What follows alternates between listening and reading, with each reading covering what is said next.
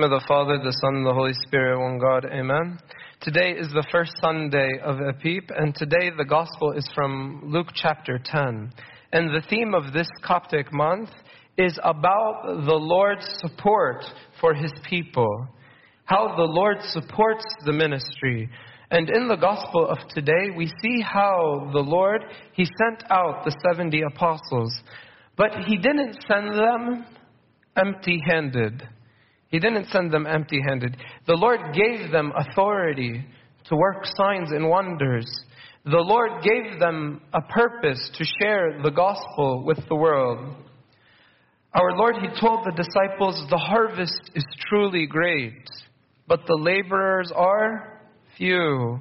Therefore pray the Lord of the harvest to send out laborers into His harvest. So today I'd like to speak about the harvest and the laborers. A few things about the harvest. Our Lord describes the harvest as plentiful, plentiful. And you remember in the story of Joseph, when Pharaoh had a dream, there were 7 years of abundance, where the earth would give lots of fruit. And during those years, Joseph was supposed to, and the Egyptians were supposed to, store and limb and harvest, because this is the time of the harvest. When I ask this, we're in that time period now. We are in these 7 good years of harvesting and trying to get all the righteous to come to the church. We're in this period of abundance because truly the harvest is plentiful. Because God cares for the salvation of every soul. Every soul. St. Paul, he says this to his disciple Timothy. He says, "For this is good and acceptable in the sight of God our Savior, who desires all men to be saved and to come to the knowledge of truth." All men. Yani, تخيلوا, there's 8 billion people in this world right now. 8 billion. And in 100 years, all of those 8 billion هيبقوا كلنا هنبقى في الأرض, like we're done. خلاص. All of us. The world will turn over 8 billion people. 8 billion people then are in need of salvation. 8 billion people need salvation. 8 billion people, they need the gospel preached to them. Yani, let's not even talk about a global level. See, yani, the places yani, we're never going to go to. Let's talk about the United States. The United States, 300 million here. The harvest is plentiful. The United States. Talk about Illinois. Illinois, 13 million here in Illinois. Illinois.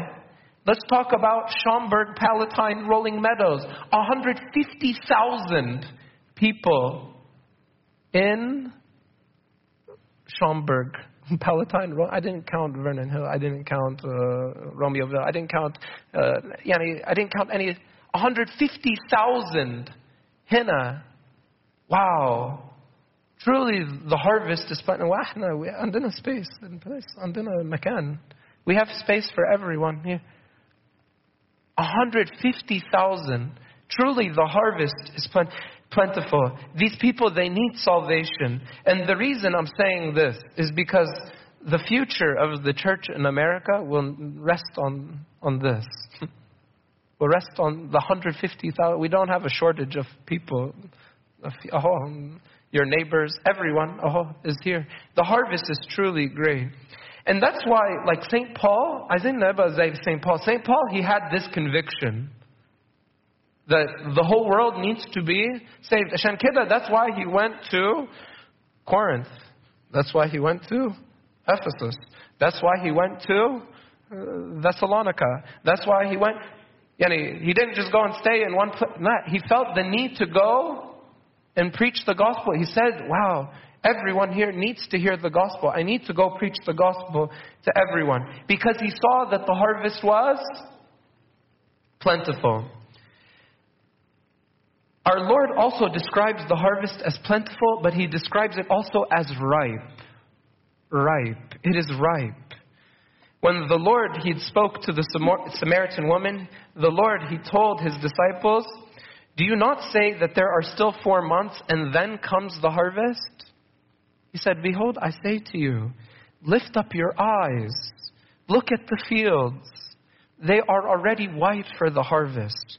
White for the harvest means it's time. It's ripe. People are ripe to hear the gospel.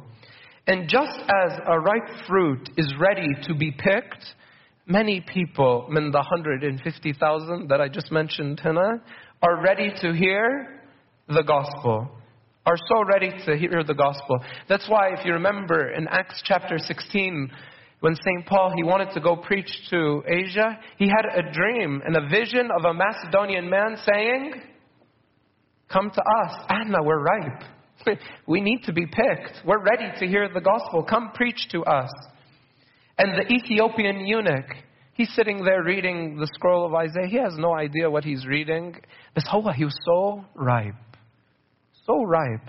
So when someone's ripe, God, He can take a wise servant or a servant that is full of the Holy Spirit and move this servant to go and preach to the Ethiopian eunuch and explain to him the gospel. We need to be like this. The laborers full of the Holy Spirit, to find these right people that are worthy and they want to hear the gospel. Yesterday I was picking berries with some of the youth from a tree outside. And the tree, it has some ripe fruit and it has some not so ripe fruit. Some yellow, red shwaya and some very plump and juicy and ready to be picked. The unripened fruit is not sweet yet. Not sweet yet. It needs more time. It needs to be nurtured more by the tree. It needs more water. It needs more care. But once it gets ripe, guess what we're going to do to it? We're going to eat it. We want it. When it's ripe, then it'll be time for eating. It's important to know that there's a necessity for pruning. The Lord says, "My Father is the vine dresser." And pruning. And what pruning does, takes away the distractions, takes away all the dead leaves and all the foliage that's not contributing.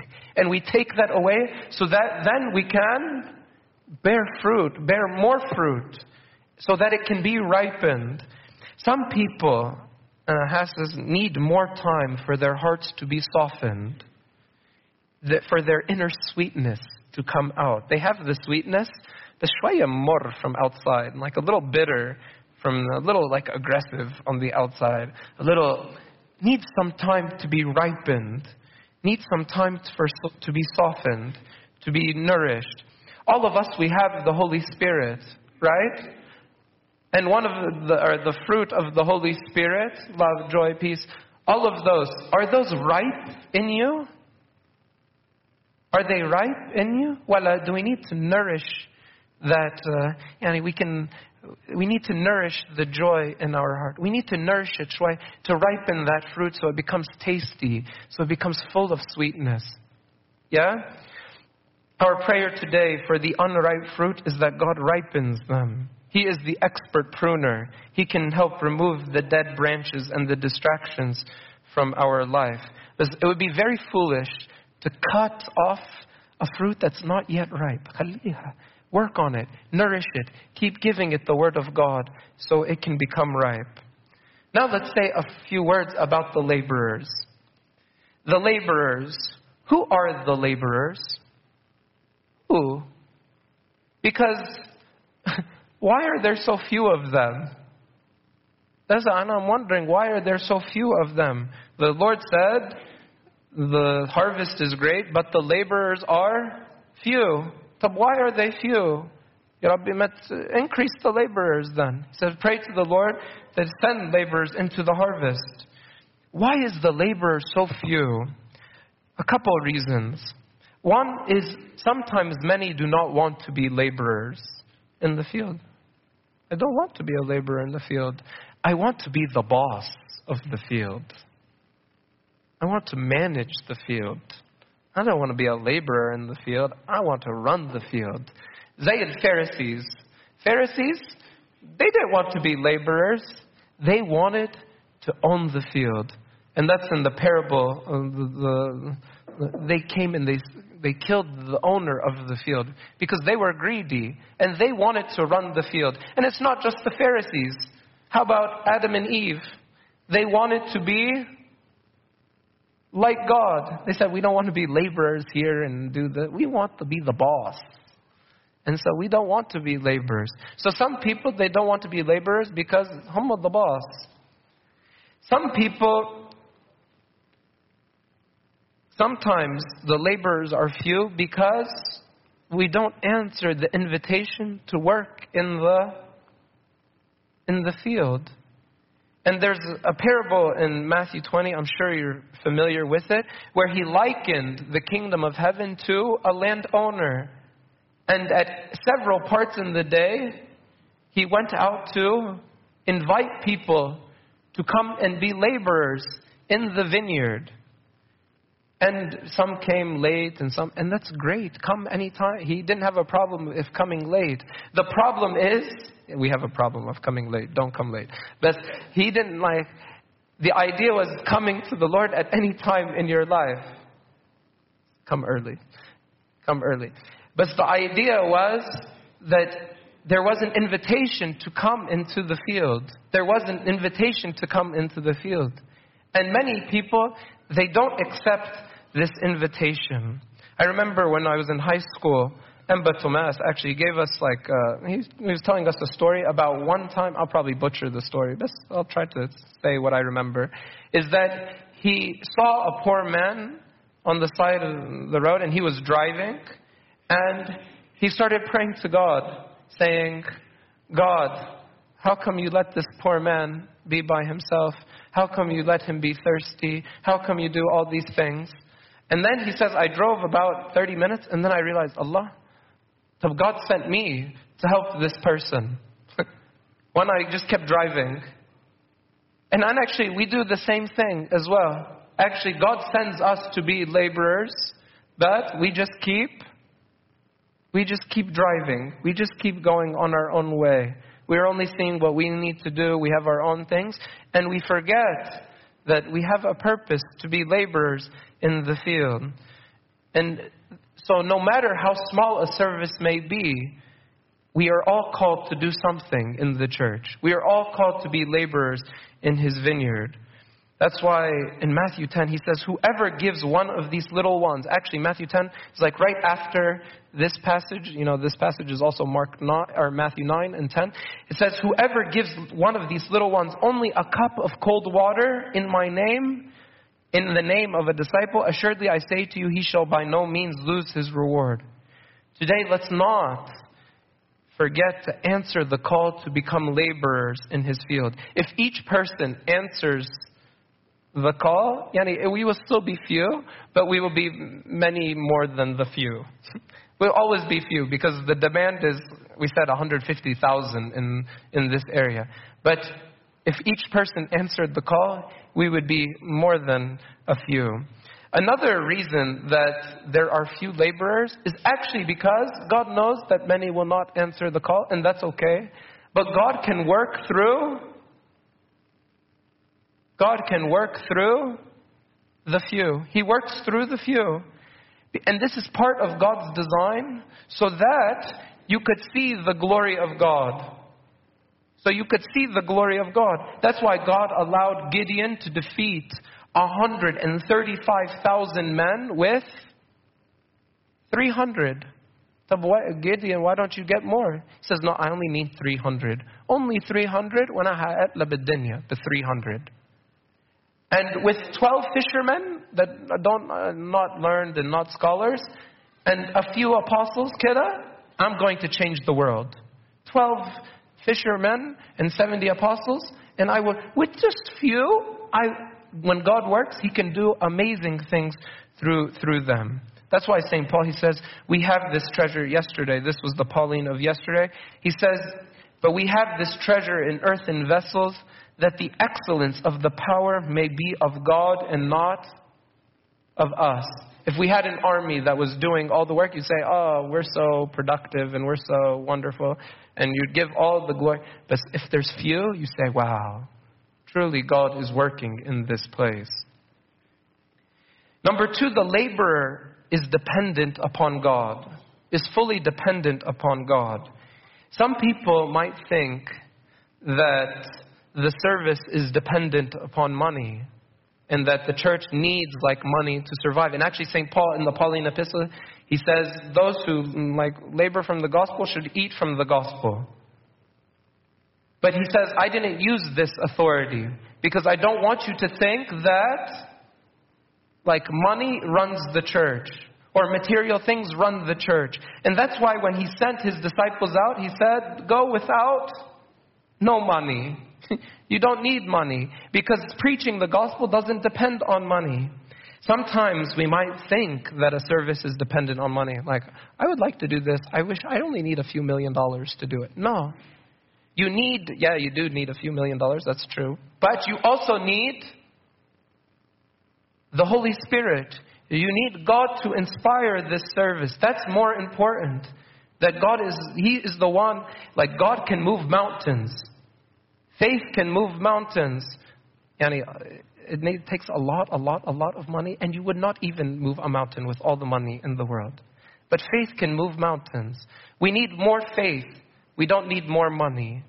Money will come as a result of faith.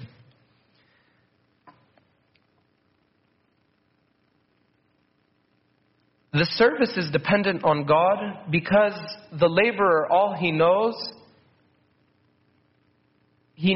that no matter how much we speak, no matter what we speak, it doesn't matter what we say.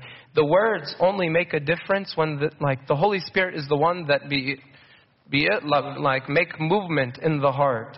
And that is the work of God. So the servant sees that he is dependent on God because he sees that he is powerless.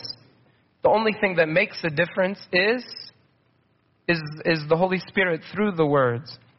Laborer becomes a servant of all. He wants to share the gospel with all. Like the Lord, it says, he was moved with compassion. He was moved with compassion. Right before the Lord said, the harvest is plentiful and the laborers are few, he says, but when he saw the multitudes, he was moved with compassion for them, because they were weary and scattered like sheep, having no shepherd.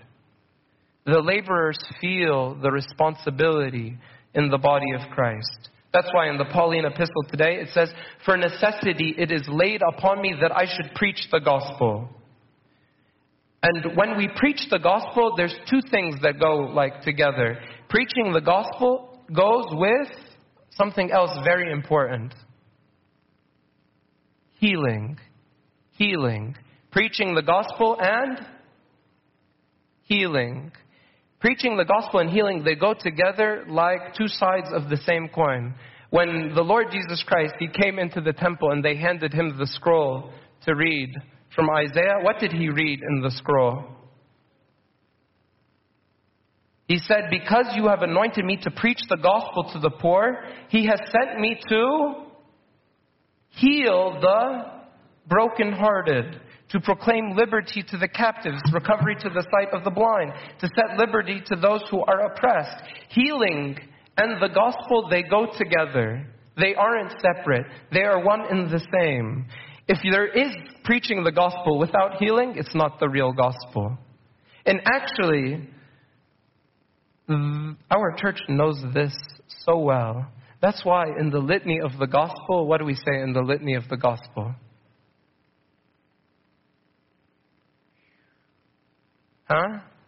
We say, those who are sick, heal them. And then we say, for you are the life of us all, the salvation of us all, the hope of us all, the healing of us all, and the resurrection of us all. This is because it is tied to the gospel. Where the gospel is, there has to be healing. And when the Lord sent his disciples out, he said, you have to go and heal the sick. So you guys have, everyone, we said everyone is a laborer. And everyone then has a responsibility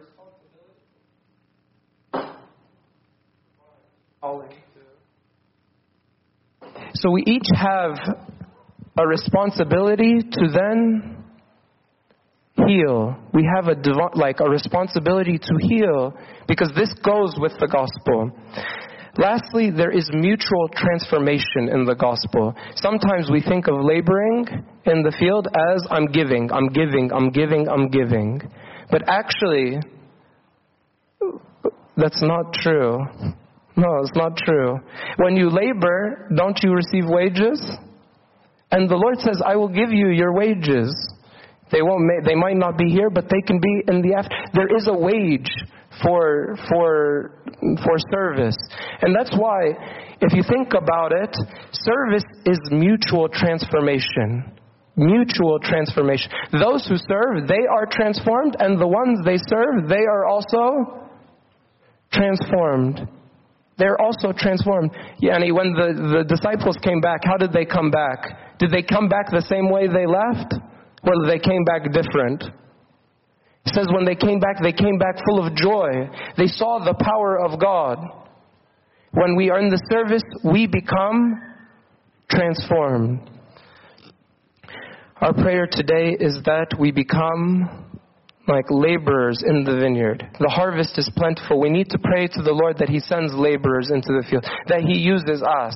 We're in the body of Christ. We have a purpose in the body of Christ. We have a purpose to heal. Each one of you, heal your neighbors, heal your kids, heal each other, heal your spouse. And glory be to God forever. Amen.